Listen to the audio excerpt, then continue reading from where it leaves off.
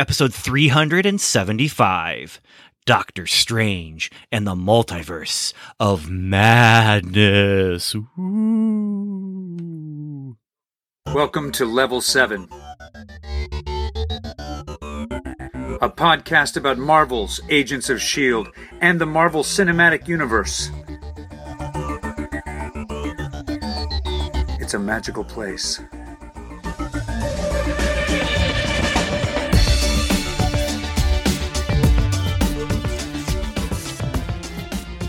Hello, everyone, and welcome back to another episode of Welcome to Level 7. It's me, Ben Avery, and I am here with my friends, both my friends.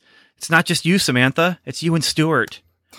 Oh, boy. Stuart, hi. Hi. Not that I mind recording. Yeah. No, it's life, guys. It's life. That's all it is. And that's where it actually gets a little bit easier when we have three, because it does mean we can keep things moving somewhat. Mm-hmm.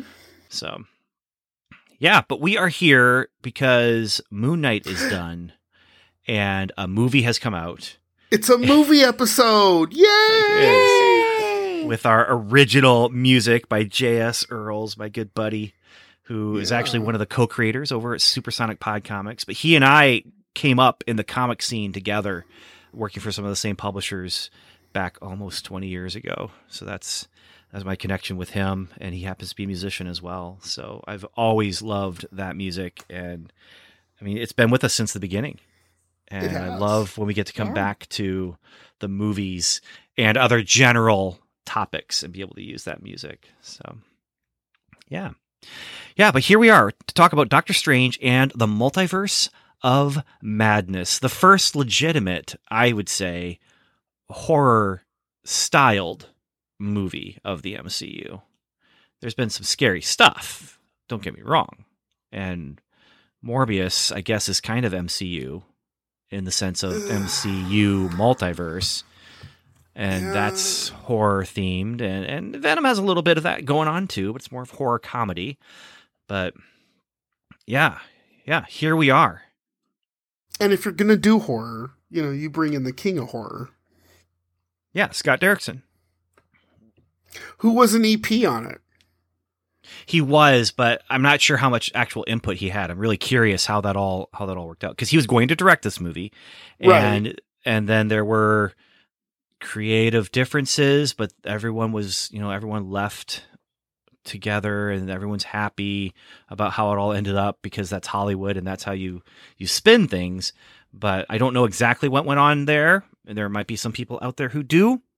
We've Got It Covered might have it. They might know exactly what's going on.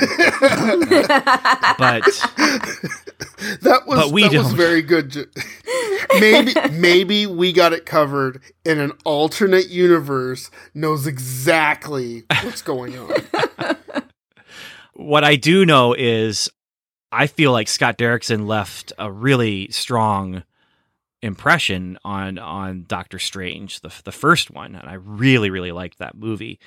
But when they said Sam Raimi was taking it over, well, who's Sam Raimi but the director of Evil Dead, the director of Drag Me to Hell, the director of The Straight Story? I mean, these are horrifying movies. Don't forget Spider-Man A 2. Perfect Game. Oh, Perfect Game, yeah. That's my favorite Sam Raimi movie. I have not seen that. Spider-Man 1, 2, and 3.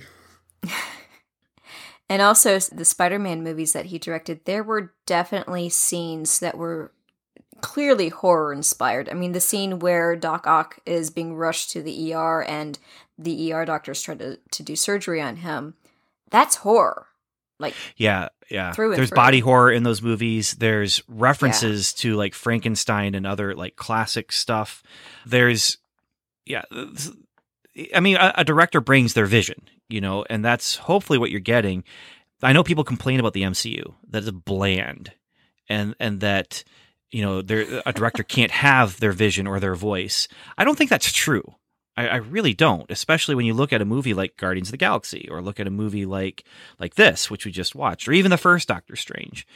A director is able to bring its voice, but then you have Ant-Man, where Edgar Wright was involved in that, and then not involved in that anymore. And And you have this movie here where it was going to be Scott Derrickson, but whatever the reason is, good or bad, he's out and Sam Raimi's in. But I definitely feel like I was watching a Sam Raimi movie. Don't forget Darkman. Don't forget Darkman. How can you forget Darkman? I almost did, but then I didn't. That's why I said it. And I honestly, Darkman, I'm not going to lie. I unironically like Darkman. There is so much good stuff to that movie, from Liam Neeson to Danny Elfman, who also did the music for this movie, to just the tone of things and the offbeat weirdness of it. But then it's like this offbeat weird movie that ends up having these giant superhero moments where a guy is swinging from a helicopter in the middle of the city, and there's good stuff to it. Now the sequels, we can forget about them, but they weren't Sam Raimi. But I think I might have told this story before. I'm not sure, but one of the sequels, I rented it.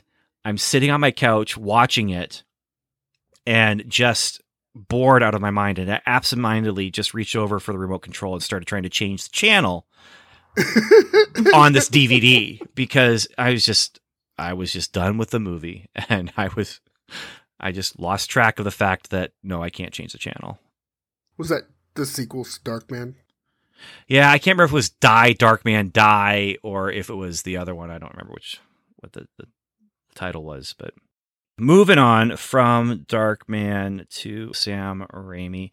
So I think that one of the things we should talk about, we could probably do the quadrant here, but one of the things definitely is style. The style of this movie.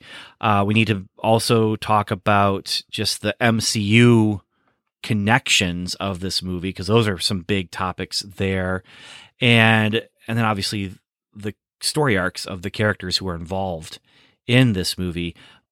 So do you want to do our quick non-spoiler review, and then we can play the organ and get right to it? Yeah, let's do that. Also, theater experience. I've seen the movie twice now already, because Thursday afternoon I was going. Like, there's no way I was going to not go Thursday afternoon. But my wife wasn't home, and my youngest wasn't going to go see this movie. Based on what I knew about the horror elements, I knew it was the kind of thing that he probably wouldn't be able to handle, and especially going into a theater where it's dark and not the safest of places as far as, mentally for him. So I told my other kids, you're all staying home because someone's got to stay home, and it ain't going to be me. So my middle daughter, she's like, well, you could take me, Daddy. And I was like, yeah, I could, but that's not fair to the others. So I went by myself Thursday afternoon. Theater was not full, but I do have a new strategy. I used to take middle, center, halfway up the incline, perfect seat. These days, I take the second seat in on the row. So I'm way over to the side, but I take the second seat in because unless it's a packed theater, nobody is going to take that seat between me and the aisle. And so I'm guaranteed to at least have one spot between me and people. So that's my new strategy. And then I took the kids on Sunday, and we all went together. And again, it was not a very full theater, but I hear that it's on track for some good money. So I think I read that it's like the #1 movie in America right now, or something like that. Which I'd be surprised if it wasn't. Right. Based on the fact that it's a Marvel movie alone. I have to ask, 1 billion years ago, you used to go to the movies and there was this couple. Have you ever seen them since? No. The couple that I saw every single time, and who changed in age, and who also changed sometimes in even ethnicity. Yeah, I just haven't seen them. I haven't been looking for them, though. It's the kind of thing like when you buy a red car, all you see are red cars. When you're looking for something, if you follow me on Instagram, where I post pictures of lost toys on the ground, which is kind of a silly thing, but I do it, and I hope people don't hate me for it. But I see toys on the ground all the time, to the point where I want to start posting one a week again. And in the last 2 weeks on my walks, I found 4 of them, and I'm holding back. I'm taking pictures, but I'm holding back and not flooding my Facebook and Instagram feed with that. But yeah, it was funny though, because I used to go to those Sunday night showings and stuff like that where there weren't a lot of people in the theater, but there was always a couple in the theater with me, no matter what. And there were a handful of movies where it was, me and that couple, and that was it. I remember that. So our theater experience was pretty normal. I mean, COVID's gone. We're not masked or anything like that up here. It was fairly packed. One thing was weird. We said we're going to go to the 4:00 show, so we get there about 3:50 because we've been going to the movies for a long time. And we get inside, buy the thing, get the no popcorn, but get the drinks and the whatever and sit down. And right as we sit down, the Avatar trailer's already playing and it goes right into the Marvel logo. So we didn't get any credit. We didn't get any trailers or anything like that. And it was 3:58. So the movie started right at 4:00. You're so kidding. I'm not sure. Wow. Yeah. So I'm not sure if that was a value added bonus or if I lost out on seeing Thor: The Love and Thunder on the big screen. Can't decide. I would say both. Yeah, they definitely had that Thor: Love and Thunder teaser on the big screen, and that was it. It was not the full trailer. I thought there was going to be a full trailer, and instead it was the full teaser. And so I find that fascinating that they have not gone full trailer on us yet. They can keep that number growing. Right. Or dwindling. The record of the shortest amount of time between trailer and movie for any Marvel movie is being held right now by Thor: Love and Thunder because, once they hit a point where they beat the record, every day is going to be growing that record or shortening the record. I guess they're shortening the record, not growing it, yeah. Speaking of trailers, I was grateful that there were trailers before my movie because I had a little bit of a delay.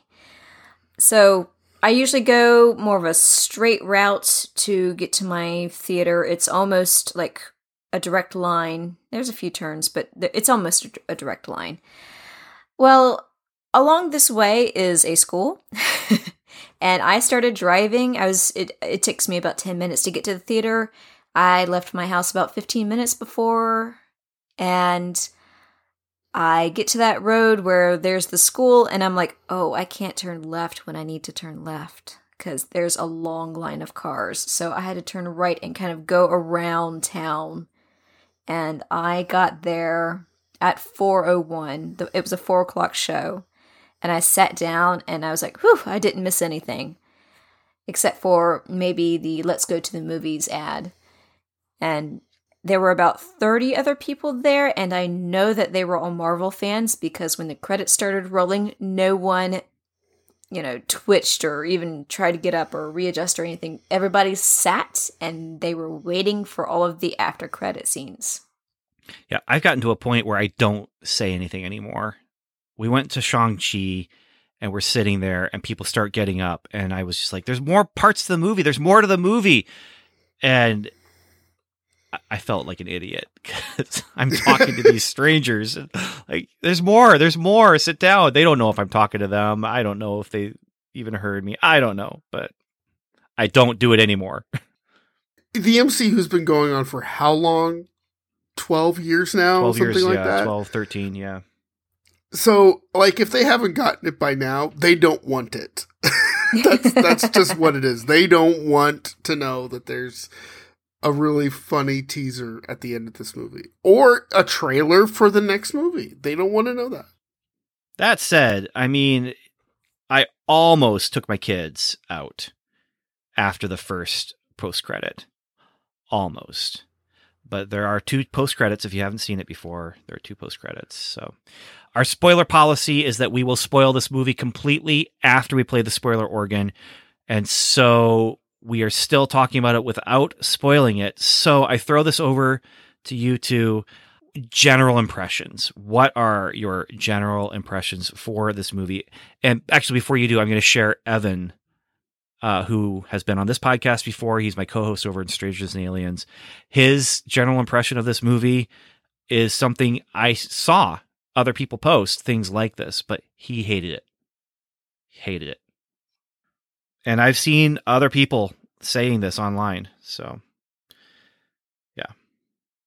Samantha. Yes. General impressions. General impressions? I liked it. I was slightly disappointed in the story, and I will get into that later. But overall, I did enjoy myself in the theater. All right. Stuart? Okay. I liked it more than I liked Thor: The Dark World. Which, if you've been listening to the show as long as I've been on it, you know that's not high praise from me. So Evan and I, we see eye to eye on this one. There's one scene I really liked. We'll get into it. Other than that, I was kind of nonplussed on it. It wasn't good. It wasn't bad. It just was... Which is why I wanted to make sure we had you on for this episode, because instead of Moon Knight, because it's nice to have some dissenting opinion. With that said, though, this is not my favorite MCU movie. I do have it ranked fairly high because I loved things about the style of the movie, and I enjoyed the story. I had problems with the story that we will talk about here, but all things considered, I did like this movie quite a bit. And with that, though, I also recognize this movie is not for everyone. It doesn't just dip its toes into horror elements. Ultimately, it is... Okay, I gotta be careful how I say this so it's not a spoiler. Well, I'll just say ultimately it is a horror movie. You know, there's scary elements. It's a PG-13 horror right. movie. Yeah, there are scary elements. There are thematic things going on that are just off kilter, and there are character choices and actions that cause harm to other people in a less than comic book action movie violent way. Like, there's some pretty horrific violence in this in a PG-13 sense. So it's bloodless, but gross. And if you've seen Evil Dead, if you've seen Evil Dead 2, if you've seen Army of Darkness, if you've seen Darkman. I mean, but really, I guess I was trying to make fun of Darkman and it didn't work. No, you know Sam Raimi and you know what he can do and you know what he's capable of. And so I think whereas Spider-Man was more a traditional comic book movie with horror elements thrown in, this is probably more a traditional horror movie with comic book elements thrown in. And that's not my cup of tea. Although I love Evil Dead and I love the Army of Darkness. This is my boomstick. Come on, how can you not love that? I was on this one. That's all I'm saying. So what you're saying is shop smart, shop safe smart. Yes, that is exactly what I was saying. We'll talk about specifics of it, but there's some things where it's just the plot has, the story itself carries these elements. It's not like, with Spider-Man, there's some body horror, but mostly it's about like a kid who doesn't quite learn how to fly, but close to it, you know, and he's enjoying life, and then he's navigating high school and all that kind of stuff. This is people who are put in very, very great danger, and bad guys who are trying to do awful things to people. Yeah. Yeah. Ready to roll that beautiful organ for me? I think so. Let's see here. Okay. I'm going to play the spoiler music, and after I play the spoiler music, that will mean it is time for us to talk about this movie freely. Are you ready? Yes. Here we go. Spoilers. Spoilers.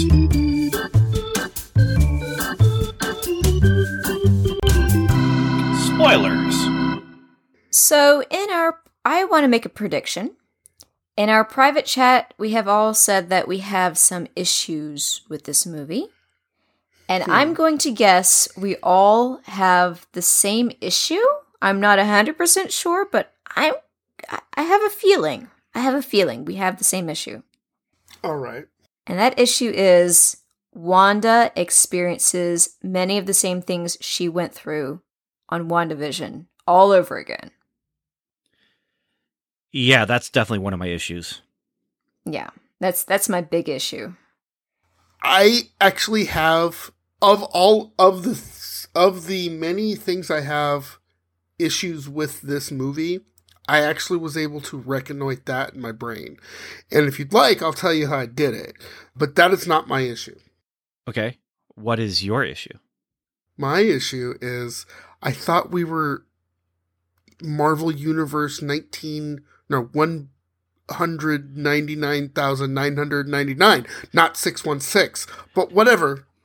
Yeah. Let's talk about that real quick. Yeah, I was confused by that. So 19,999, that is a number that was never officially on screen set. That's what I was going to ask. Yeah. Now the 616 number is, I don't know if you guys know the history of where that number comes from, but it actually comes from a Captain Britain comic, which is a character who I really, really love from his Excalibur days. But before he was a part of Excalibur, he was a Marvel UK only character, and he showed up in Marvel Team Up every once in a while or something like that. Alan Moore wrote the comic, I believe, and he was taught there was a multiverse going on there, and the Marvel that Captain Britain came from the storyline, which was the proper Marvel Comics universe, was given the designation 616, and then people who knew obscure history about Marvel would use that in their stories, and so that did become the official designation of the proper Marvel universe. Other Marvel universes had other numbers. The 19999 number comes from something to do with the date. I don't know how it works, but yeah, it's not an official thing. And I couldn't find... The only thing I could find on it was that the Marvel fan-based wiki, the MCU wiki, designated it. And I couldn't find a source on it. So, like, I get that it's my own sort of headcanon thing going on. I comprehend that, but it threw me out of the movie. I'm pretty sure it came from a book. That's what I was thinking. I'm pretty sure it came from like a source book, but again, that's not official. That's not on screen, so it's not canon until they actually put it on screen or in an official, book or something like that.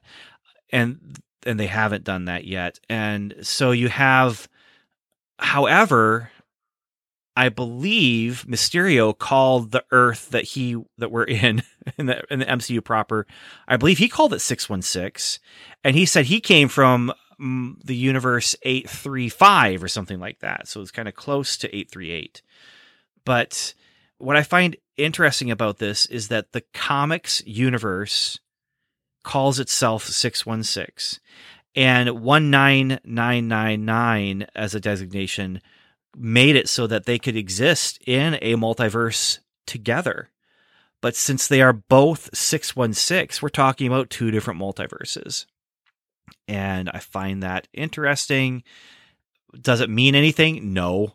We already knew this, And any official comic book that they've done hasn't had any like multiverse ties to the real comic book universe, or however you want to call that. But till America starts flipping through universes, and then we see a paint universe and a CGI universe and an ink universe. And it makes me wonder. But if anything, I feel like that ties itself more into the Spider-Verse, where you have the one universe that they pass through, and like some funny cartoon organ music starts playing. That feels like Spider-Ham. Yeah. Maybe not, but... Yeah. But I felt like the paint universe was a reference to the 1990s animated series, anything Marvel. So like the X-Men, Spider-Man, etc. Yeah, although the paint universe was like, it was glops of paint. Like, that was really cool. That was really neat. Yes, that was a cool visual. So anyway, that was my problem. Samantha. Yes. That does not confirm your theory. I apologize. It's okay. So I had a couple problems, but your theory, mine is definitely one of those is definitely the one that you brought up. So, though it is suspicious that Mysterio got the number right, or it's just a coincidence. But going back to Wanda and her revisiting her issues with wanting to be with her family, I fortunately have spent the past few days thinking about it seriously, and I was like, well, if you think about the Darkhold as being like a drug, like we have seen before on Agents of S.H.I.E.L.D., drugs can force people to revert and continue to deal with issues that they may have tried to or may have resolved in the past. She fell off the wagon. She fell off the wagon, basically, yeah. But the big difference here is that in WandaVision, the moment she realized that her spell was hurting people, she gave up her family to save the whole town of Westview. But here, she was killing people left and right trying to get to another universe that had her children. Yeah. And that's the problem I had, is that the heel turn that you have here for her is significant. Now, in my head, as I'm trying to work through it, the Darkhold also figures into that. But the Darkhold is more sinister than just a drug, because it like possesses you, and it causes the darkness. I think that the Darkhold can be used to explain anything. I just feel like they did a disservice to the character development that they had already done in WandaVision, except for a couple things. One is the end of WandaVision shows her sitting in a regular scene in the home, and then you see that that's an illusion, and she's flapping the pages of the Darkhold. And so she is exploring the Darkhold, and she is allowing the darkness of the Darkhold to take hold. She's not necessarily giving tacit permission, but she, by exploring it, she's what I've heard someone call this fringing, where you may not be actually doing the thing that's wrong, but you're circling the thing that you know to be wrong. And as you circle the thing that you know to be wrong, you're allowing yourself to get pulled into its gravitational pull. And the next thing you know, whatever this thing is, whether it's drugs or alcohol or, giving into anger or whatever it might be, or infidelity that's a huge one. Yeah. Where, you just allow yourself to circle around it until you find yourself in its pull. And it's not that it did anything, you were coming to it, and so it puts a darker spin on that post credit. But I have a feeling that that's the reason the post credit was there, is to prepare us for this turn. But you're right, Samantha. She is killing people. She is murdering people who don't even stand in her way. There's a guy on the ground at the place where they're the castle. I can't remember what they call it, but where Doctor Strange is. Yeah. There's a guy on the ground who's just struggling to get to his elbows, and he's kind of crawling a little bit, and he's just groaning, and she fries him and kills him as she walks by. And a villain would say it's an act of mercy. And I was thinking about that, and I thought I saw Hera do that in... Her name was Hera, right? Cate Blanchett in... Hela. Yeah, so I thought I saw Hela do that in, the last Thor movie. So I guess where the disconnect is, and also it's pretty fascinating, is that Wanda Maximoff / the Scarlet Witch, which we also got the name drop, is a character who sort of floats back and forth between hero and villain. And that's really interesting and not something that's super explored all the time. So I dug that. Yeah, I look at this and I'm disappointed because of the character development we'd already seen. On the flip side, I feel like it's, first of all, a bold choice to have her literally turn into Thanos. I mean, she's not killing half the universe, but she's destroying everything in her path so she can get this thing that she desires, which is the children. That, I find it fascinating that they chose to do that. And I do think story-wise, it works. It fits. Do I like it? No, but I don't like it in the best way possible. I don't like it because this is a character that I do like. And I was going along her journey of hope and her journey of healing. And instead, and this happens in real life, you have people who, they've turned away, just like you're talking about with drugs. Instead, she's turned her back on it and has chosen to become, and we have a word for people like her here on the podcast, and that word is a murdering murderer who murders. Yeah. And it's hard to come back from that. Yeah.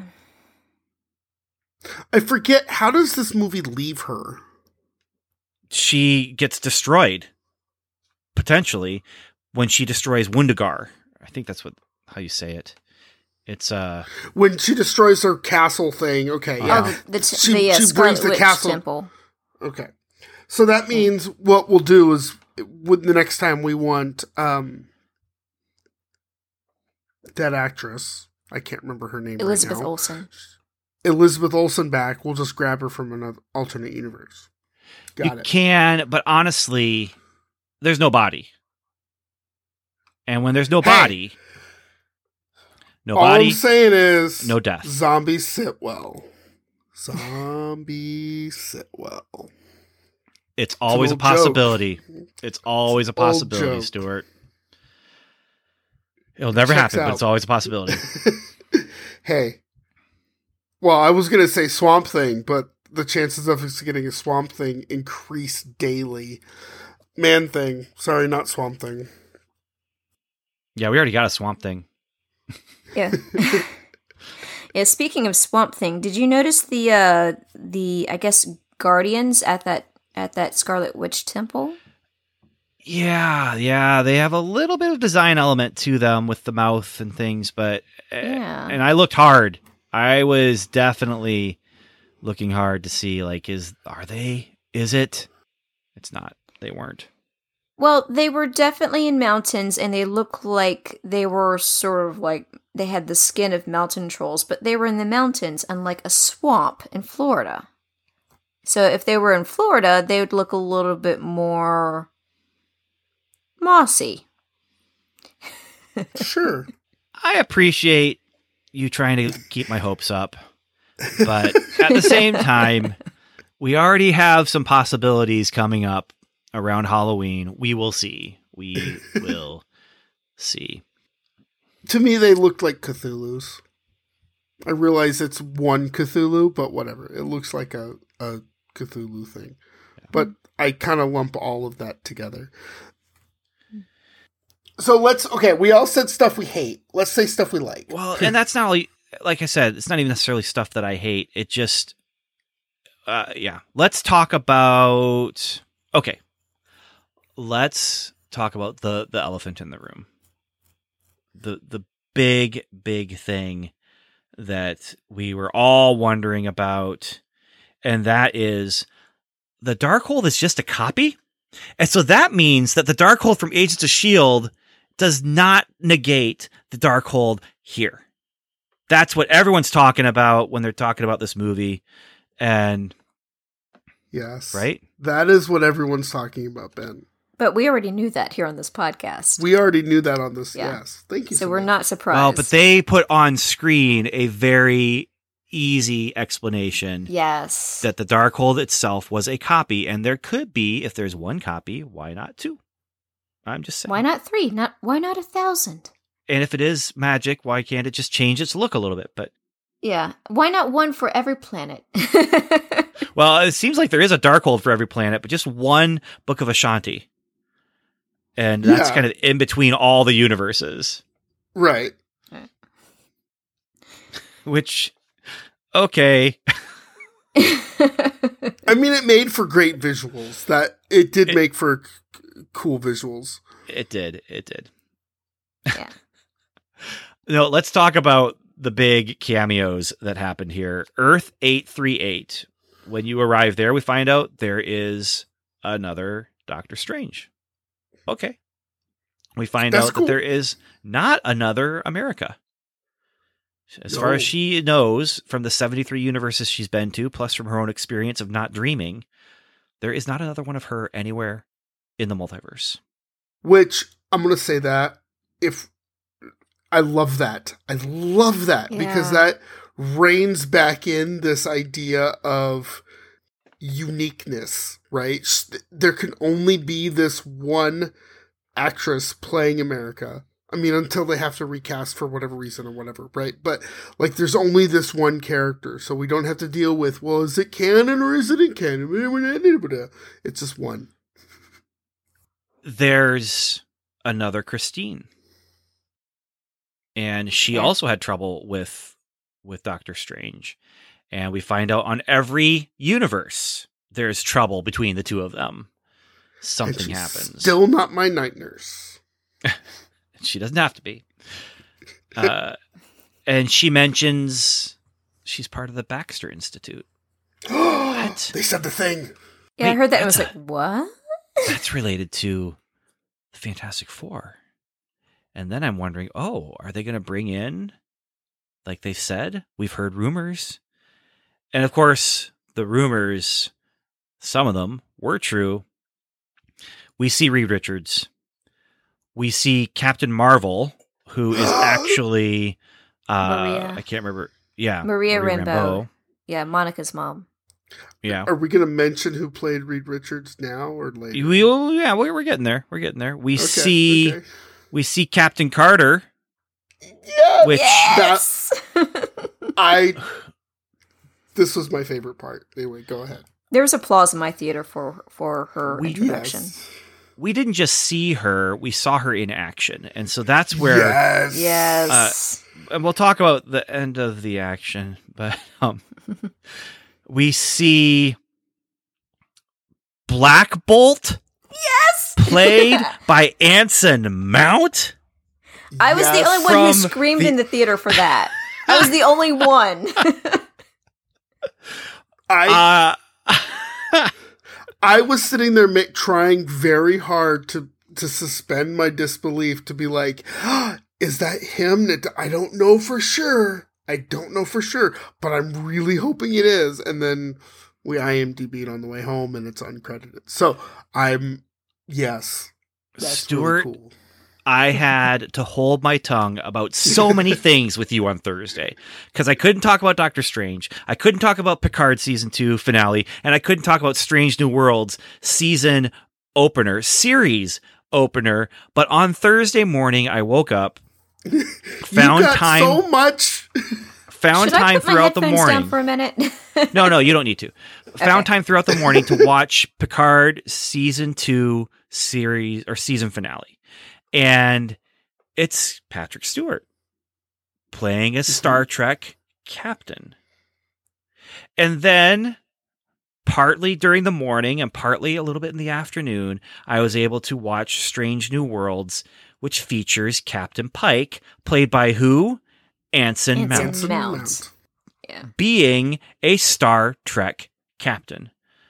Then I go to the movies and I'm sitting there, and the next thing I know, I've got those same two guys in the same scene playing a Marvel character that we maybe thought we'd never see them play again. But there they are. Yes, and it was glorious. On May the 4th, Star Trek Day. Yeah. It was, like, that was really cool. So here's what I got. Anson Mount played Black Bolt, who was, King of the Inhumans? Something like that? Yep. And Inhumans were featured predominantly on Agents of S.H.I.E.L.D., so it helps, but this is also an alternate universe Black Bolt. Nonetheless. Well, that's the thing about all of these characters. They are all from this 838 universe. I believe this is the first time we've seen any of these variants. Yeah. But what's nice about the whole thing, so let me talk about what's nice, and then I'll talk about what's bad, and then we can geek out more, okay? What's nice about it is these characters come with baggage. We have history with them. All of them. Mm-hmm. And even though we've not spent time with them in this universe telling their stories, which we're going to hear about, we have an instant connection to these characters. Not as deep as Tobey Maguire and Andrew Garfield, but it's there. Yeah. That's nice. What's bad is they all die horrifically. Yes. Yes. As only Sam Raimi could. Yes. Yeah. I mean, they are all killed in the most horrific way possible based on their powers. And Scarlet Witch does it. So she's fighting robots, but then she's killed people at the fortress, but she comes through, chops Captain Carter in half with her shield. Yeah. Oh my god. Stretches Reed Richards to death. Yeah. Seals Black Bolt's mouth so when he speaks, a little bit of surprise, and it blows his head up from the inside. Yeah. Crushes Captain Marvel and then psychically kills Professor X by snapping his head and snapping his neck, which causes him to die in that same way in real life. Well, shall we also talk about Professor X's wheelchair? And the music cue. And the music cue, yes. That was directly from the 92 animated series. Although it wasn't credited from the 92 animated series. It's credited as from X-Men 97, which is the name of the new animated series that's supposed to be an extension of X-Men 92. Yeah, but the design of the wheelchair was definitely too. From the 92 series. I mean, Ben, I sent you a GIF, as soon as it got out of the theater, of him sitting in that wheelchair. On. It's GIF. Yes. GIF. GIF. No. Here. It's okay. GIF. Here I thought you were going to be offended that she didn't send it to you, but no. That's not what offends you. I seem to recall the last time we had this conversation that it was the other way around, but I could be wrong. You recalled wrong. Okay, back on track. Sure. Whatever. So here's what makes it even more horrific for us is that nice part. We have a slight connection with these characters, so their death actually carries weight and matters. Yes. And so I know that there are people who are claiming that this is another Pietro Quicksilver situation from WandaVision where, they're just bringing that in and they tease us with it and it doesn't matter. No, it mattered because Scarlet Witch came in, killed them, and killed characters that we have a little bit of history with. Now, John Krasinski as Mr. Fantastic, no history with him. But still, it's fan casting, and the producers followed through with it just because it's an alternate universe. I would say, Ben, that we do have history with it. We may not have Marvel Cinematic Universe, multi-universe history. Can we just start calling it the Marvel Cinematic Multi-Universe history with it? But there is so much history with the Fantastic Four, even in just the comics. Take all the other movies out. Even in just the comics, everyone knows who the Fantastic Four are. And people know who John Krasinski is. Yes. Yes. So I want to know, at what point do they decide to cast him? Was it before the fan casting? Did fan casting happen because of rumors about him? Or did rumors about him start and fan casting starts and so they cast him? I really, really want to know. I'm thinking after, because here's why. When they were filming this movie during the pandemic, when there were a lot of shutdowns, and a lot of actors were suddenly not filming stuff. And I'm going to guess John Krasinski was suddenly available, and then this rumor started. And if you notice in that scene, you don't see those 5 actors in the same shot together. No. So he probably filmed his scenes in LA, I'm going to guess. And I mean, I wouldn't be shocked if all of those actors, except for maybe Doctor Strange and Mordo, all the actors in that scene were filmed completely separately from each other. Like in different countries. Yeah. Yeah. I want to see hear some behind the scenes stuff about that. I haven't seen anything yet about that. I do know Emily Blunt has said she is not interested in doing superhero movies because they're all the same. Well, she's going to be cast as Sue Storm, and we both know it. I think it's perfect. Yes. I think so too. And the thing is that when the trailer came out, Patrick Stewart came right out and denied that he was in the movie. No, he denied he was reprising his character. Oh, okay. That's right. And he also said, I heard a voice that sounded like me, and a lot of people do voices that sound like me. That's true. But they also talked about Ryan Reynolds possibly being in this movie. And he denied it too, but he also pointed out that even if he was, he would be contractually obligated to say that he was not in the movie. That Ryan Reynolds, he's a smart guy. He is, but if you take that and you apply it to Emily Blunt, and she says, I have no interest in it, she could be lying too. She could be. But, you know, contractually, they're not contractually obligated to lie about it. They're contractually obligated not to talk about it. Like it's a non-disclosure clause or whatever, or NDA. So the other thing I found really interesting is I've seen this article online, and it's actually from reputable-ish news sources, not the ones that never get it right, ever. The screenwriter wanted a Tom Cruise Iron Man variant. Like, that was a thing he pitched. So, I feel like, going back to your original question, Ben, I feel like he wanted John Krasinski to be Mr. Fantastic, and he got his wish. They just didn't put in an Iron Man variant. Yeah, and it makes you wonder, of course, what happened to the other people in those universes. What happened to Vision in all these universes? You know, he's gone. That's a good question. And there's lots of different questions you can have, but in a 2-hour movie, there's not enough time to do all the answers. I'm going to say that they couldn't get Paul Bettany because of the pandemic for some reason. Because the pandemic did a huge number on this movie, because I saw one interview with Elizabeth Olsen where she said that she had not seen a completed version of the movie, and there were multiple reshoots because of the pandemic and rewrites. Yeah, and I also saw an interview with her where she talked about how she doesn't want Vision in that because it muddies the water a little bit, and she pictures this Wanda as being divorced and living as a single mom. And so she does not wear a wedding ring in that universe on purpose. Again, there's only 2 hours. Like there's not enough room for everything. And they crammed a lot in. Yeah. After I saw this movie, I rewatched the last 3 episodes of WandaVision. And in that, Agatha mentions that the spell that she cast to create Westview the way it was cast imperfectly.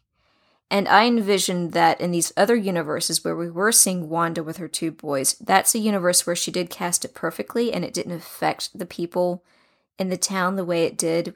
As we saw in the series, where it only affected them and having memories of Wanda and these 2 boys living in the town and interacting with them. It didn't necessarily change their lives in the greater whole.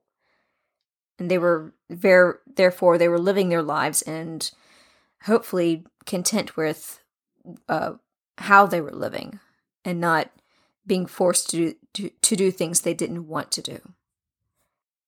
Yeah, honestly, I mean, in the multiverse, anything's possible, right? Yeah. And so I think that these two boys for this movie in that multiverse, 838 or whatever, that they were real. How? I don't know. But it's also possible Vision's alive at that universe as well. Yeah. Because, she pictured it as a situation where she's separated from Vision. So I don't know. Here's the thing. This is what really bothers me though, is Scarlet Witch. Okay. Wanda, she is focused on getting control, absolute control of the multiverse, and for it to have the boys. And she's like preemptively going to be, I described it to Stuart as a preemptive helicopter parent, where when she has the power of the multiverse, she can protect them from everything, because there's going to be a universe that has the solution out there. And she is willing to take children away from their mother. She is willing to kill people who get in the way. She's willing to take a family and kill Mr. Fantastic and cause Sue to go through the same pain that Wanda has gone through. Yeah. Of losing the spouse. And it's just, she's become almost completely, in my mind, not redeemable. I mean, she has chosen to do all these things, and her penance, I don't think it's enough that she was like, well, I caused all this, so I'll just destroy the Darkhold. I'll close it. And I might die in the process, but I might not. And if she pops up and is just a good guy in the next movie, I'm going to have a hard time with that for sure. Yeah. I feel like we don't need to see... I love Elizabeth Olsen. She's wonderful and she's gorgeous. I don't want to see her in a movie until a long time down the road. Bring her back in something that matters. Bring her back in a way that matters. If that's another Doctor Strange movie, fine. But, she doesn't need to be part of Avengers. No. I can see her coming in a later movie where the multiverses are starting to smush and collide, and an alternate universe Wanda comes in. One that is not Scarlet Witch level, but one that wants to rebuild and fix things. I can see that happening. Yeah, I can too. I mean, because once you do that once, you can do it for whoever you need to. If a character goes too far off the path, kill them and bring in another one that's back on the path. And that's the thing I don't like about the multiverse. Right. Yeah. There are so many storytelling outs, I guess, for lack of a better term. You can undo anything. Yeah. Yeah. You can undo anything if you're not careful. Now, if you play it safe and you create rules that really limit what you're able to do, then good. I can appreciate that, and mild excursions here or there. Spider-Man is a great example of a mild incursion where you have these two characters that we know come from another universe, have their adventure, character arcs all around, yay, and then they go back. That's cool. But if you're going to use this to bring Tom Cruise Iron Man in just so you can have another Tony Stark, I don't like that. No. I also don't like the idea of doing it with Black Widow. Her death means so much to Hawkeye, to Thor, to Bruce Banner, to, how many people in the universe? The entire MCU universe. Yelena, how many people that we're setting up, how many characters that we're setting up, does her death mean a lot to? And if you suddenly bring her back, it's like, yay, she's back. And she doesn't remember me, but we'll fix that. It's okay. No, don't do that. Don't do that. No, so we have to trust that they've got these keys to the kingdom. Are they going to use them in a responsible manner? Because with great power comes great responsibility. I thought you were going to say macaronis. Oh, that too. With great power comes great macaronis. That's true. With hot sauce. So earlier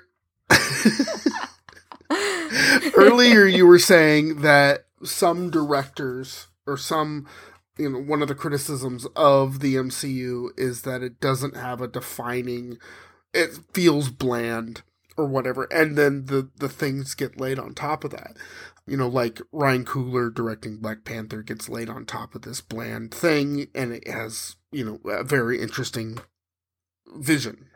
What I think is a better way to say that is Kevin Feige has this, he's set the table, and he's allowed all these people to come in and create dishes, but the table always goes kind of back to where it was.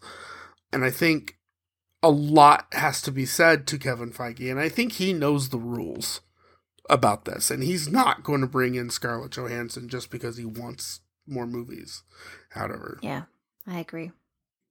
For the most part, Feige has conducted the entire MCU beautifully, and he knows what works, and he'll most of the time put a stopper to something that won't work. Yeah, but then there's some missteps, and there's some people who call this movie a misstep. It's got the second lowest audience ranking score from whatever. It's not Rotten Tomatoes, but it's the one where they actually poll people coming out of the theaters. It has the second lowest score of that for any MCU movie. Ah. And you have people like Stuart and like Evan who this is their jam, this is their thing.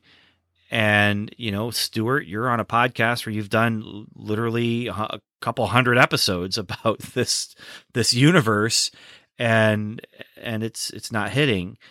And I understand it. Here's the thing, though. All these negative things that I seem to be saying are all being said in the best way possible, because this is the reaction I think they want us to have. They want us to look at Wanda and say, no, not Wanda. We want her to have peace. And it looked like she was going to have peace. It looked like she was going to be okay. And then we see the cycle of abuse that we've talked about before that's happening here, where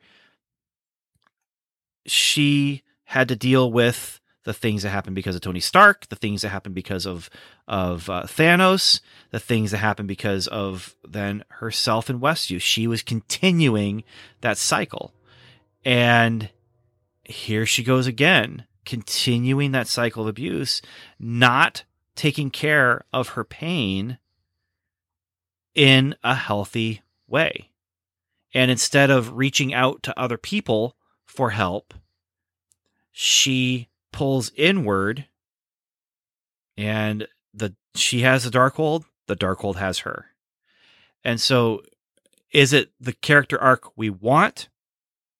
I hope no one wanted that, in the sense that that's pretty terrible. Is it the character arc that we need? Not necessarily, but is it a character arc that works and causes for thought and conversation and for, honestly, in some ways, surprise and horror?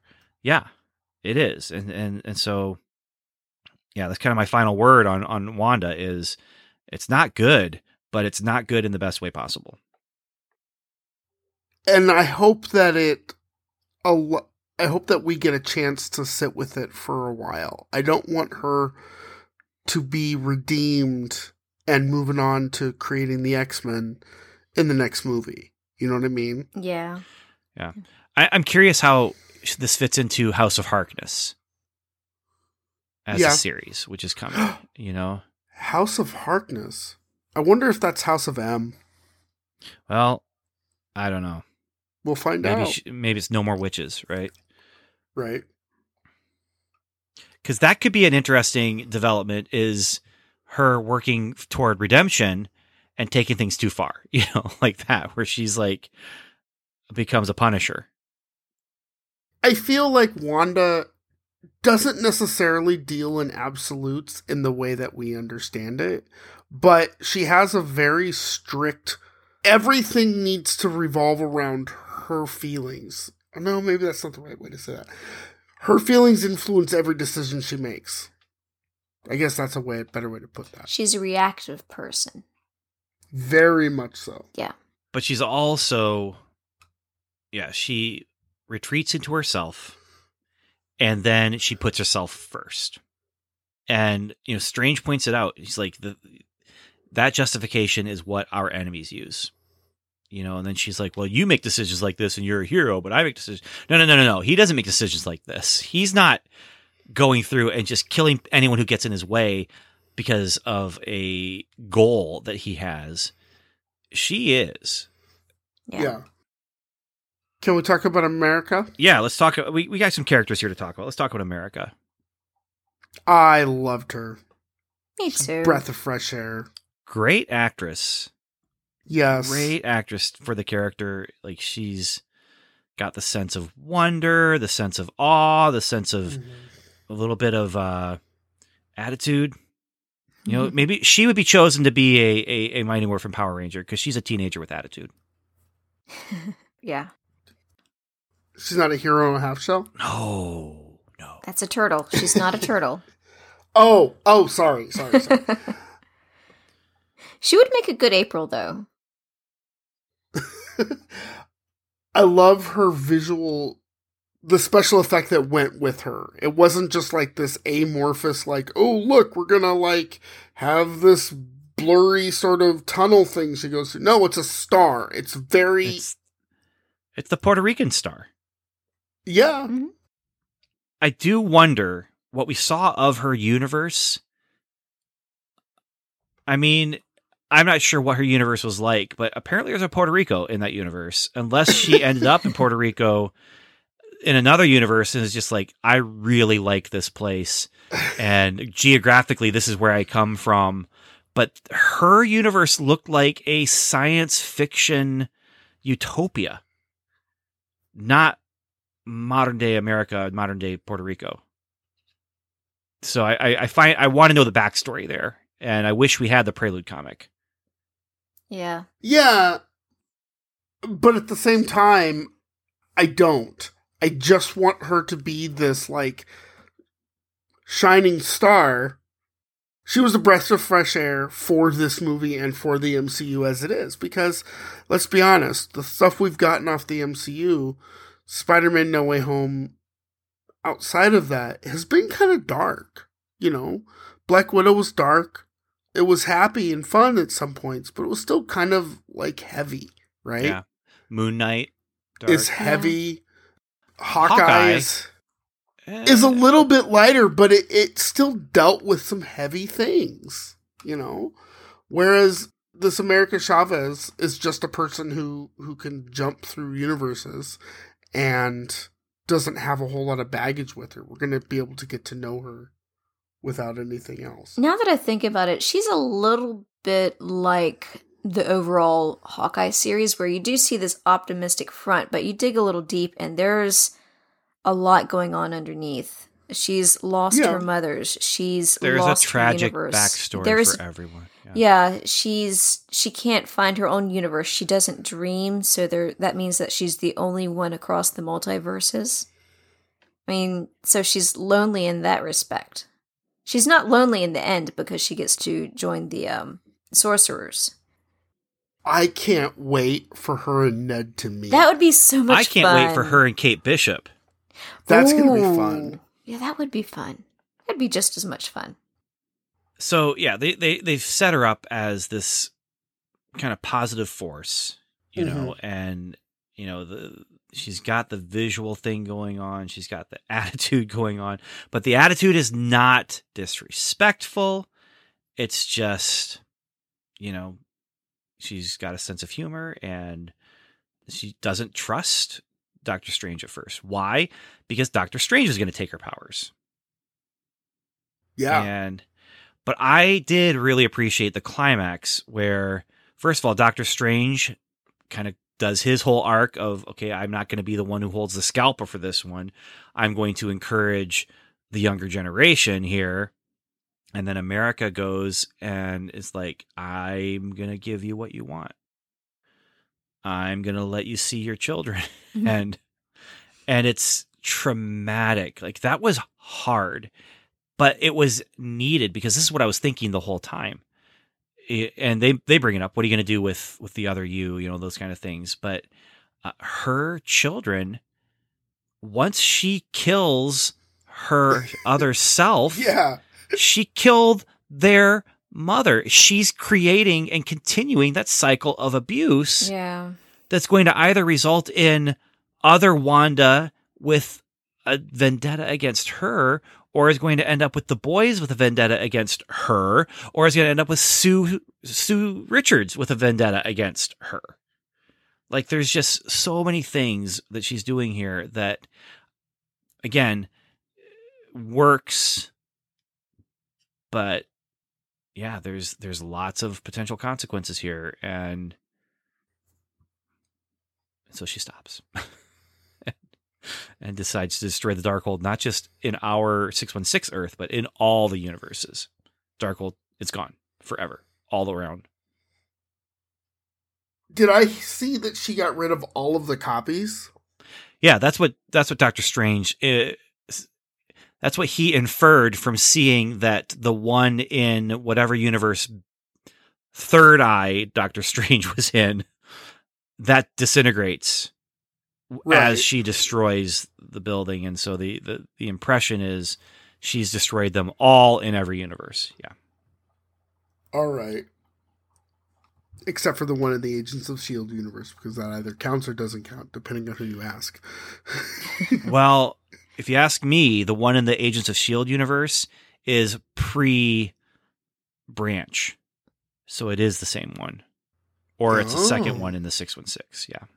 Ooh. If you ask me, which you didn't specifically, but you kind of threw a question out there that I took the opportunity to answer. Well, thank you, Ben. Yeah. Honestly, I prefer the design on the Darkhold from Agents of S.H.I.E.L.D. over the one that we saw in this movie. Because I like the idea that you can flip it and it still says Darkhold. Yeah. I'm calling it now.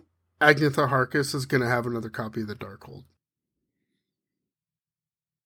Or another similar book or something. I don't know. Yeah. Or a husband. We'll have to wait and see on that, Samantha. Yeah. We'll wait and see on that. Yeah, we'll wait and see. Want to talk about Wong now? Yeah. I have two big notes about Wong. One is massive head trauma. That poor guy gets thrown around and hits his head against a car, on a stone step, and then falls off a cliff. We don't see him hit his head, but I feel like he probably hit his head on his way down there. But I have a problem with Wong, so you guys go ahead and say some stuff about Wong, but I got an issue with this dude. I felt like when Wong was climbing up the steps, I'm going to make a stupid joke and then I'll let you talk, Samantha. I felt like when Wong was climbing up the mountaintop, there should have been a rope that was thrown down to him, and then somebody said, "You shall reach the top. I swear on my father's sword." As he was climbing the cliffs of insanity in the Multiverse of Madness. Yes. Yes. Go for it, Samantha. I really don't have a note on him. Oh, I thought you had something to say. I mean, I love Wong, and I want Wong to be in everything, and the more Wong, the better. If it's not Wong, it's not right. I am so glad he's still the Sorcerer Supreme. I was afraid that they were going to take it away from him in this movie. Right. But I do have a problem. Yes. What's your problem? Why in the world did he take her there? I get it. He's saving lives, and the only thing I could think of is that he's like, you know, as he's doing the mathematics, right? The grand calculus. As he's doing that, he's thinking, okay, as long as I'm taking her there, we still have time, because where there's life, there's hope, so to speak, you know? But at the same time, like, he was the only one who knew where it was. And as soon as he took her there, like, she's going to be able to continue with her murdering murderer who murders schemes. I know why he took her there. Because the writers couldn't think of a better way to get her there.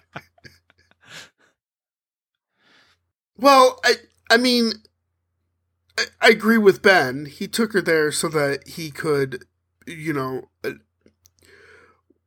is it better to piss off a god, or is it better to give the god what they want?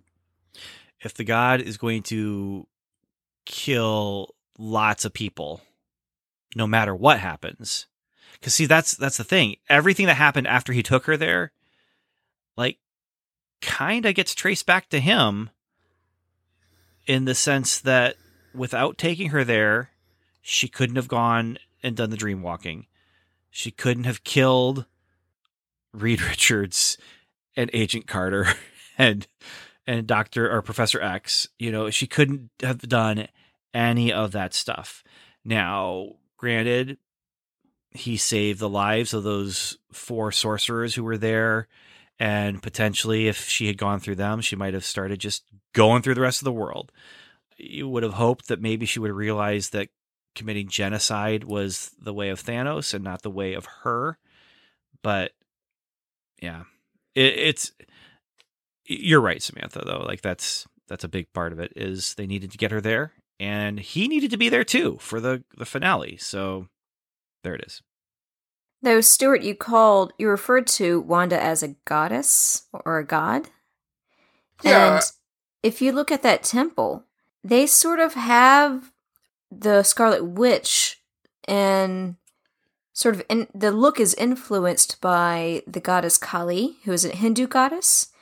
And she is not only the goddess of chaos, she's also the goddess of motherhood, which works well for this movie. I found it very funny that this was released over Mother's Day weekend. Yeah, that was funny. With a question mark? With a big question. Maybe like 3 big question marks at the end. Yeah, I was like, is this on purpose? This seems really, really close to be on purpose. Now that you mention it, it would have been more appropriate to put Thor Love and Thunder this weekend because Chris Hemsworth. Because, he's a hunky hunk. But, yeah. Are you saying that all mothers would want to see a hunky hunk? Yeah. Okay. Why not? Because the movie's not done yet.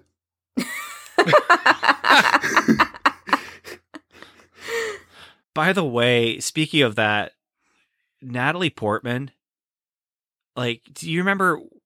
Well, I remember talking about this, but you weren't on the podcast with me, so I don't know if you remember this or not. But I remember hearing it, probably.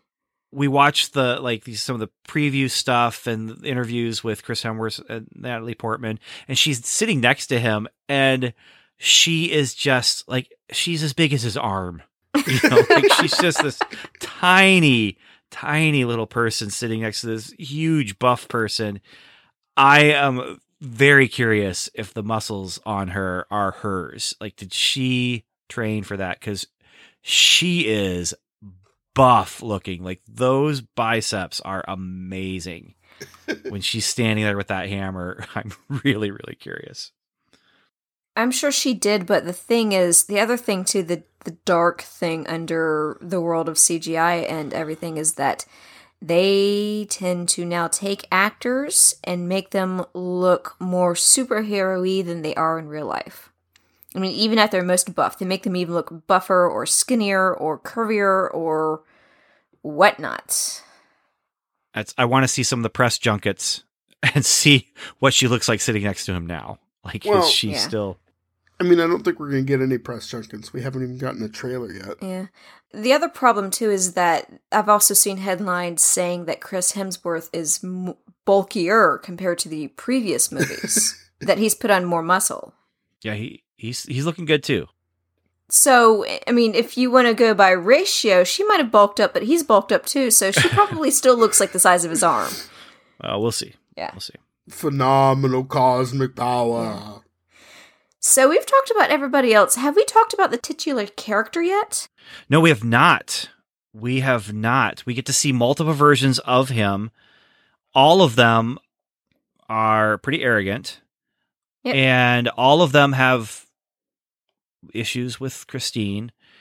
And a big question that keeps coming up when you're looking at his arc is, are you happy?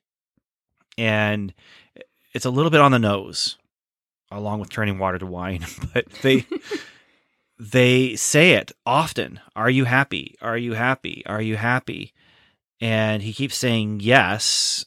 And then Third Eye Doctor Strange says, well, of course I said yes. That's what you're going to say, but and I think that might be one of the things that kind of helps push 616 Doctor Strange into like actually looking for genuine happiness or whatever. But I find it interesting that they keep asking that question. And then I feel like they didn't, Wong gave him an answer about being happy and looking for happiness and being together. We're not going to be happy all the time, but we're going to be together, and that's nice. And I love the friendship that they have there. That's a strong friendship. I really appreciate what they've built that into. But yeah, that's one of the things where that's definitely a on the nose part of his character arc. Yeah. And then he meets his new girlfriend at the end. Clea. So post-credit, that is Clea. Which I know nothing about other than her name, and she's played by Charlize Theron. Those are the only two things I know about it. Those are the only two things that you need to know as far as the movies are concerned. But in the comics, she's actually Dormammu's niece or daughter. I can't remember, but I think it's niece. I don't think it's actual daughter. But yeah, she is this thing that was supposed to take over the universe and rule after Dormammu is gone. But she turns to the side of good with Doctor Strange. She actually, I think currently in the comics, is a Sorcerer Supreme. If she's not now, she was recently, but I think she still is. And she and Doctor Strange get married, and it's one of those, Superman and Lois Lane, and Mary Jane and Peter Parker. It's one of those kind of relationships where that's a defining relationship for Doctor Strange. It's not always perfect, and it's not always there, but it is a big part of his story. So if you're a big Doctor Strange fan, you saw this Clea person, Charlize Theron, and you're like, oh, cool, right? Yeah. Okay. Yeah. And if you're a Doctor Strange fan, you were thinking that whatever the woman was who used to be on like 90210 or whatever from WandaVision, the blonde who was like leading the neighborhood meeting or whatever. Oh, yes. They were talking about her thinking, oh, this is Clea. This is definitely Clea. And it wasn't. But Clea was in the wings waiting to come out and ready for the third Doctor Strange movie. Also going to be produced by Scott Derrickson. That's not true. I don't know anything. I don't think there's even been one announced. More than likely, he would be a producer on it because he was involved in the creating of this stuff. So I feel like that's as much as his producer credit is gone to. Is there anything else? Yeah. Well, there's a lot. I think we talked about the big things.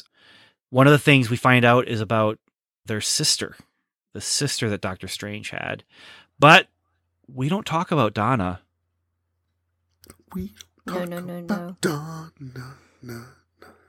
I just wanted to throw that in there. That's what I thought of. When bad Doctor Strange says, we don't talk about her, do we? Oh.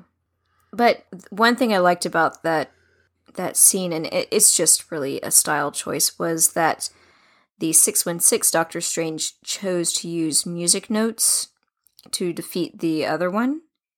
And the interesting thing about music is that it's one of the few things in life that activates both sides of the brain at the same time. It just lights up both sides like crazy. And when you're dealing with patients with dementia or other sort of like overwhelming neurological issues, if you play music that they like, they will sort of like come out from under that fog and you can see them again. I loved that scene. It was stylistically incredible, right? Yeah. To see them notes come off the screen and be used as weapon. Loved it.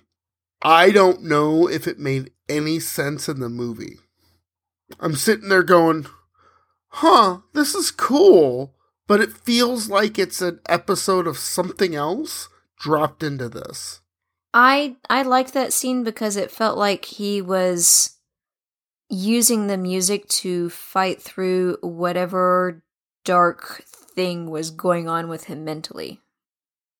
I really like it because it reminded me of one of the greatest magic battles of cinema history, and that is from The Sword and the Stone, where you have them turning into the different animals. You were going to say that. Yeah. It's this battle between them. They're turning into different animals. They're fighting each other, and then he wins by turning into a germ and making her sick.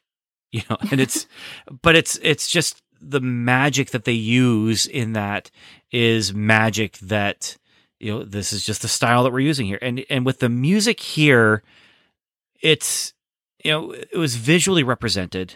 And so that's one thing that might take people out of it is, musical notes are flying around or whatever. But I adored it. I really, really enjoyed it. And I know this is a problem some people have with it. They think it's weird or dumb or whatever. And you know what? They're not wrong. It is weird. It is different. But that's the whole movie. And Absolutely. This is the one battle. This is the one big magic battle that we get. I mean, there's the creature at the beginning, but yeah, it's kind of exciting unless you're totally thrown out of it because it's magic music. But it's toccata and fugue in D minor, and it's what's the other piece that's being used in there? Honestly, it would have made more sense if it was Chuck Mangione's "Feel So Good." I'm not even kidding, because that was the song that he picked in the very first movie. It felt like, if music is such a big part of his life, I don't know. What was the sheet music exactly? What was the title on it? I don't know. The other piece was Beethoven's Fifth. Dun, dun, dun, dun, dun, dun, dun, and then the royalty-free version. and then toccata and fugue in D minor is the big organ one that plays in horror movies and stuff. And yeah, that one it's usually something about evil and bad. So is that royalty-free as well? Yes, they're both very old. They're definitely public domain. Okay. So that's probably why they chose those pieces, because they didn't have to pay a penny. No, they're Disney. They can make $1 bajillion and they can pay whatever they want to whoever they want. They could have used anything. Yes, you're right. They could have, but music is also it can be potentially one of the most expensive parts of a production. Not denying any of that. And these movies still have a budget that they have to meet. So, I mean, they may not have been able to afford that bit because they had to pay Benedict Cumberbatch and Elizabeth Olsen and Patrick Stewart and John Krasinski and everybody else that showed up. There's definitely a lot of money being spent in this movie. Oh, yes. Oh, and also you have to pay the CGI people to make the magic. Yeah. Yeah. So. Yep. Let's see here. The music battle was one of my notes. When Wanda takes possession of other Wanda, I thought it was fascinating that briefly, for a split second, as she kind of, I've got the body. Okay, I'm in here now. And then she breaks the fourth wall and looks right at the camera, looks right at us. I must have looked down and was typing a note into my phone. I missed that. It's a split second. It's right there in that kitchen. And I saw it both times. I was like, I'm positive that was not just she's turning her head and paused at the wrong time. Like that was intentional. To what end, Ben? I think to pull us in. Like, she's looking through the universes and she's actually looking into our universe, and she's, and it also, that's something you do in a horror movie. You use a lot of perspective shots in a horror movie. And they do that here. When she comes in before she takes possession, she's like, we see her POV as she's moving from side to side and hiding behind the stairs. And then it switches over to other Wanda's POV. And that's something that happens a lot in horror movies, where the monster that's chasing, you actually end up in their POV. And it's interesting because there's a lot of film theory about why they do that. And it ratchets up the tension because you can see the person who's running away and how close the bad guy or the bad thing is getting to that person. But at the same time, it's also putting you in the perspective of that terrible creature. And so there are, there's film theory about why is this so effective, and to be in the position, the POV of the killer, of the murdering murderer who murders. And they definitely play up Wanda in this as, a Michael Myers or a Jason. She is the creature that is relentless and is just coming and won't stop coming. And you get that especially in the catacombs kind of a scene where they're running through the tunnels and everything under the river. Oh yeah. And she's chasing after them, and you especially get that movie monster vibe from that scene. Yeah, because they're America and Doctor Strange are running at top speed, and Wanda's just sort of walking, but she can somehow keep up with them. Walking barefoot, yeah. Yeah, and keeping up with them. Other Wanda, by the way, when she gets home, she's gonna have some cuts on her feet. She needs some creams and stuff and tetanus shots. Well, she's magic, so she can just snap her fingers and it's not a problem. She'll just go get Harrow's shoes. It's fine. We also get Chekhov's corpse. Put a corpse under the ground in the first act. You better use it in the third act. Yeah, that was kind of some clever storytelling there. I think that's word for word what he said, right? About corpses, yes. Yeah. Sorry, Chekhov. Captain. Yeah, we don't talk about Chekhov's phaser all that often, but... And so thematically, there's one thing that they brought up, and I find it something I have to wrestle with because of all the things I've said about Wanda up until this point, where it said just because someone stumbled and loses their way doesn't mean they're lost forever. And this is, when you look at Wanda and all the things that she did, toward the beginning, they talk about Westview, and she says, I put things right in Westview, and Strange says that was never in doubt. And then you realize, oh, we should be doubting. But all the terrible things that she did. Is she lost forever? Well, man, if you look at, the spiritual side of things that I come from, I believe that no one is lost forever. Like, everyone can be redeemed. But then I look at Wanda, I'm like, oh man, that's a person who is fictional, but I don't think I can redeem that character or forgive that character. She needs a really good therapist. Well, you're not wrong. You're not wrong, Samantha. I think with the application of a really good therapist and her, really putting herself into, some good cognitive behavioral therapy, I think she could be okay. But no, she went for the Darkhold. So, well, if it goes back to the dependent thing, the drugs and alcohol sort of addiction thing, the Darkhold's easier, right? Yeah. She has to. What I think I would need to see from any story that involved a redemptive arc for Wanda Maximoff / Scarlet Witch would be a desire to fix it, to change, to go back and help somebody do something.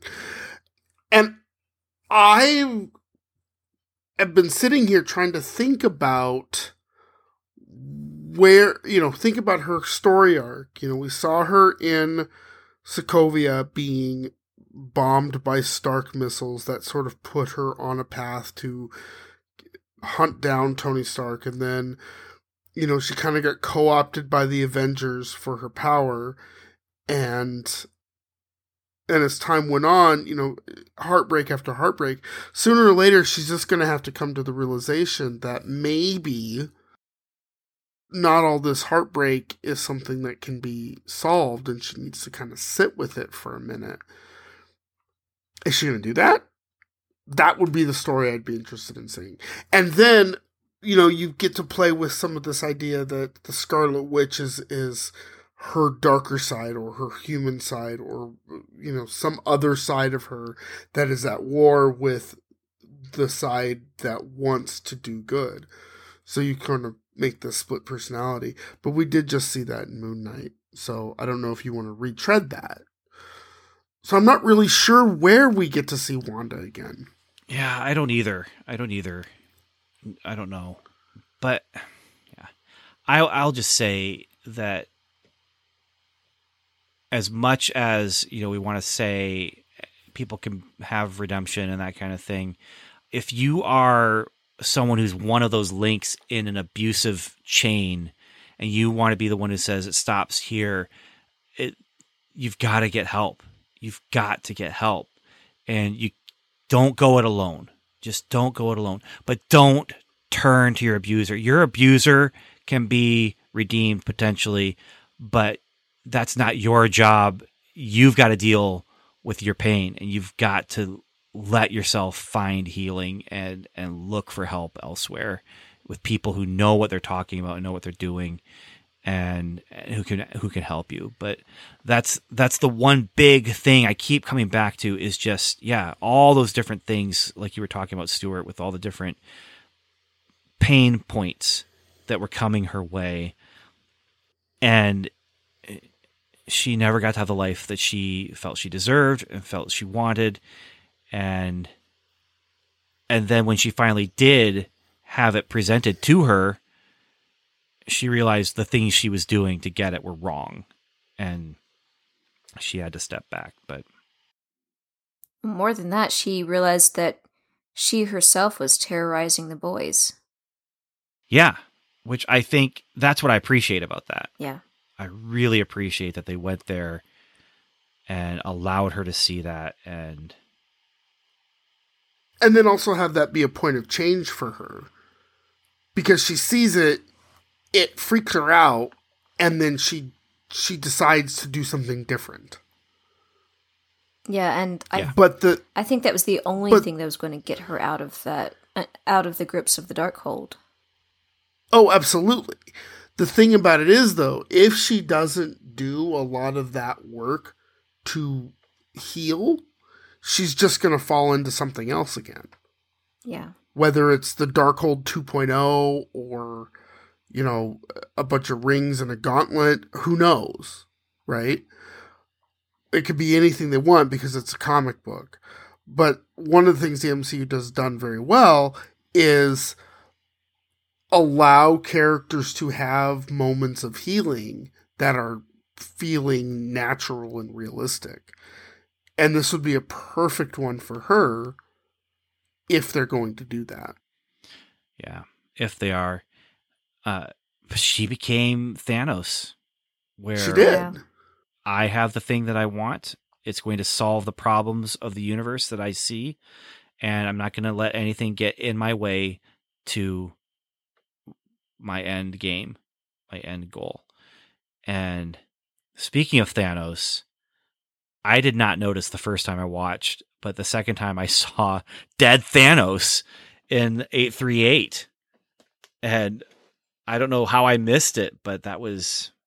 Yeah, isn't that when they're doing the backstory? Yeah, when the 838 Illuminati describe how Doctor Strange in their universe passed away. Yeah.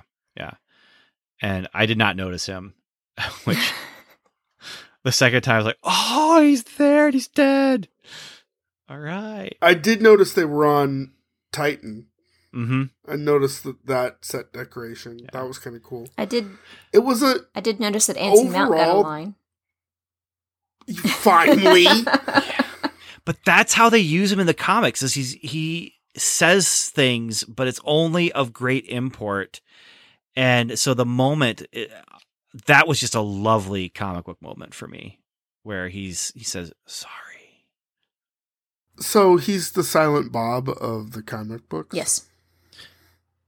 Yes and no. I mean, Silent Bob doesn't he kill says people things with that his are, words. Yeah, and he says things that are important. There's a moment in a comic that I had when I was a kid where Crystal is deciding if she wants to go with the Fantastic Four or not and stay with the Inhumans. And so he takes her, they're on the moon, and he takes her to the very edge of the blue area of the moon where the atmosphere that they have is very, very, very, very thin. And he standing in front of her and he just says, stay. But because the atmosphere is so thin, it just knocks her back like 20 or 30 feet. But it's just, he waits for these moments that need to be spoken. And yeah. And so this moment here reminded me of that, where it's just, he has a job to do. He's going to use his voice to do it. But along with that, he feels horrible that he's the one who gets chosen to do it. I do like that there's consequences for even Stephen Strange to use the Darkhold. And one consequence is for that 838 Stephen Strange to give himself up, give up his life, because he knows he's been taken by the Darkhold. Our Stephen Strange has the third eye now. And is that a good thing? A bad thing? We'll find out. Is that something he's going to have to exercise? Or is it something he's going to have to exercise and get all buff like Chris Hemsworth? Well, but he seems to like it, because at the end, she's like, Charlize Theron's like, hey, come in, we got a thing to do. And he's like, cool, let me put on my third eye costume. And he does. And she says something about, are you afraid? And he's not in the least, or whatever. That's my secret. I'm always afraid. Oh, wait, that's the wrong one. That's my secret. I always have this third eye in my forehead now. That's going to get, like, I can't wait for that to happen with maybe a Guardian or, like, Chris Pratt. That'd be hilarious with Peter Quill showing up. Hey, dude, what's going on? Or Rocket comes up to him and be like, hey, I'm going to need your third eye. That's going to be hilarious. All right. I don't know. I've got some minor things in my notes, but I don't need to talk about them. Do you guys have anything else to talk about? No, I'm good. There's a lot, and we've covered a lot. We've talked a lot, and I'm sure we'll come back to some of this in the future, just in general conversation. But do you want to do a quick, rating? Oh, yeah, we didn't do a rating. How many stars? I was going to say eyes. Well, I'm going with stars, but they're not regular stars. They're universe gates. Are they stargates? How many America Chavez universe gates out of 5? Yeah, Evan gave it 1 star.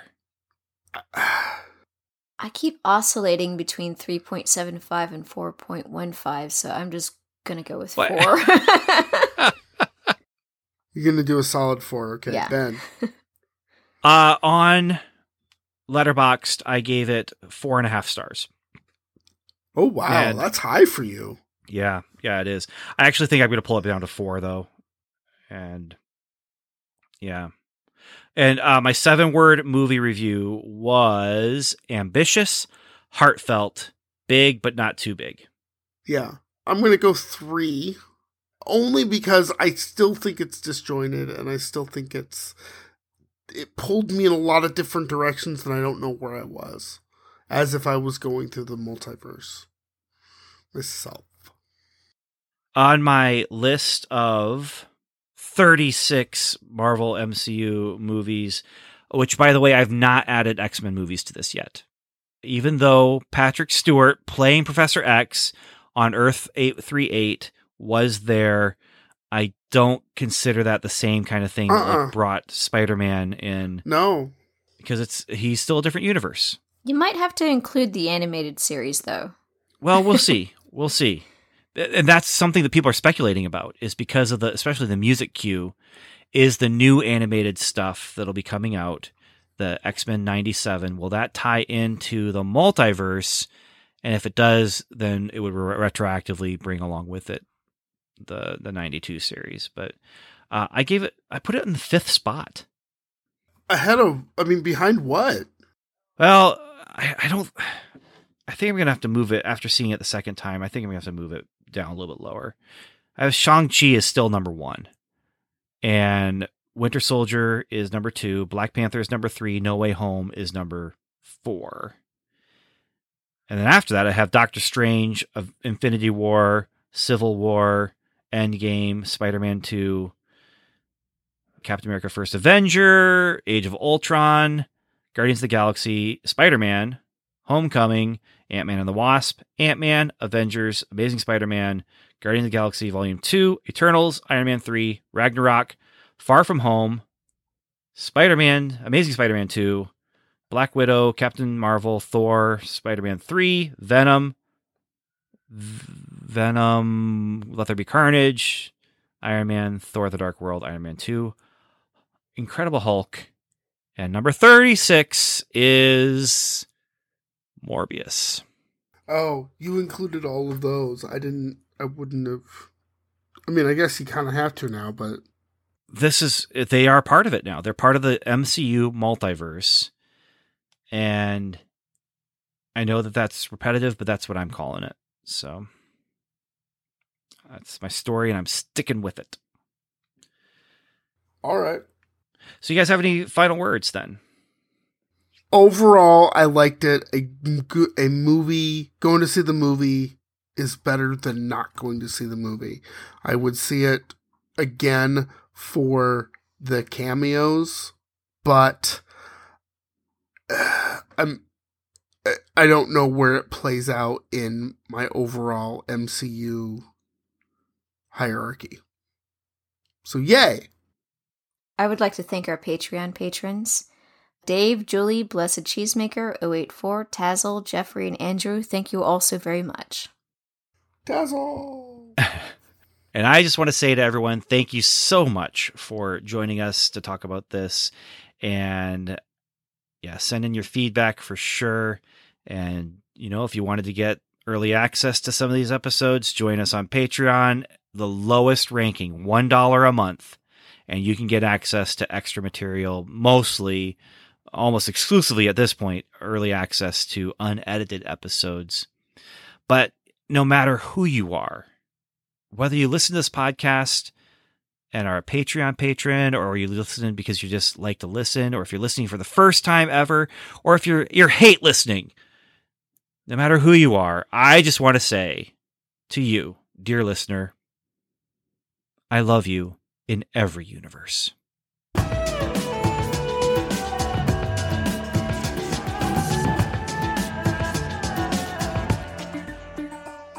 Thanks for listening to Welcome to Level 7. You've heard from us, now we'd love to hear from you. You can leave us a voicemail by calling 1-775-5-LEVEL-7. That's 1-775-553-8357. Or send us an email to studioavery@gmail.com. You can also go to welcometolevel7.com/feedback and leave us a message there, or join us on our Facebook group, facebook.com/welcometolevel7. The 7 is spelled out. And don't forget, if you'd like to support the podcast, you can go to patreon.com/welcometolevel7. The 7 is spelled out, and become a Patreon supporter there. Once again, thanks so much for listening, and Godspeed.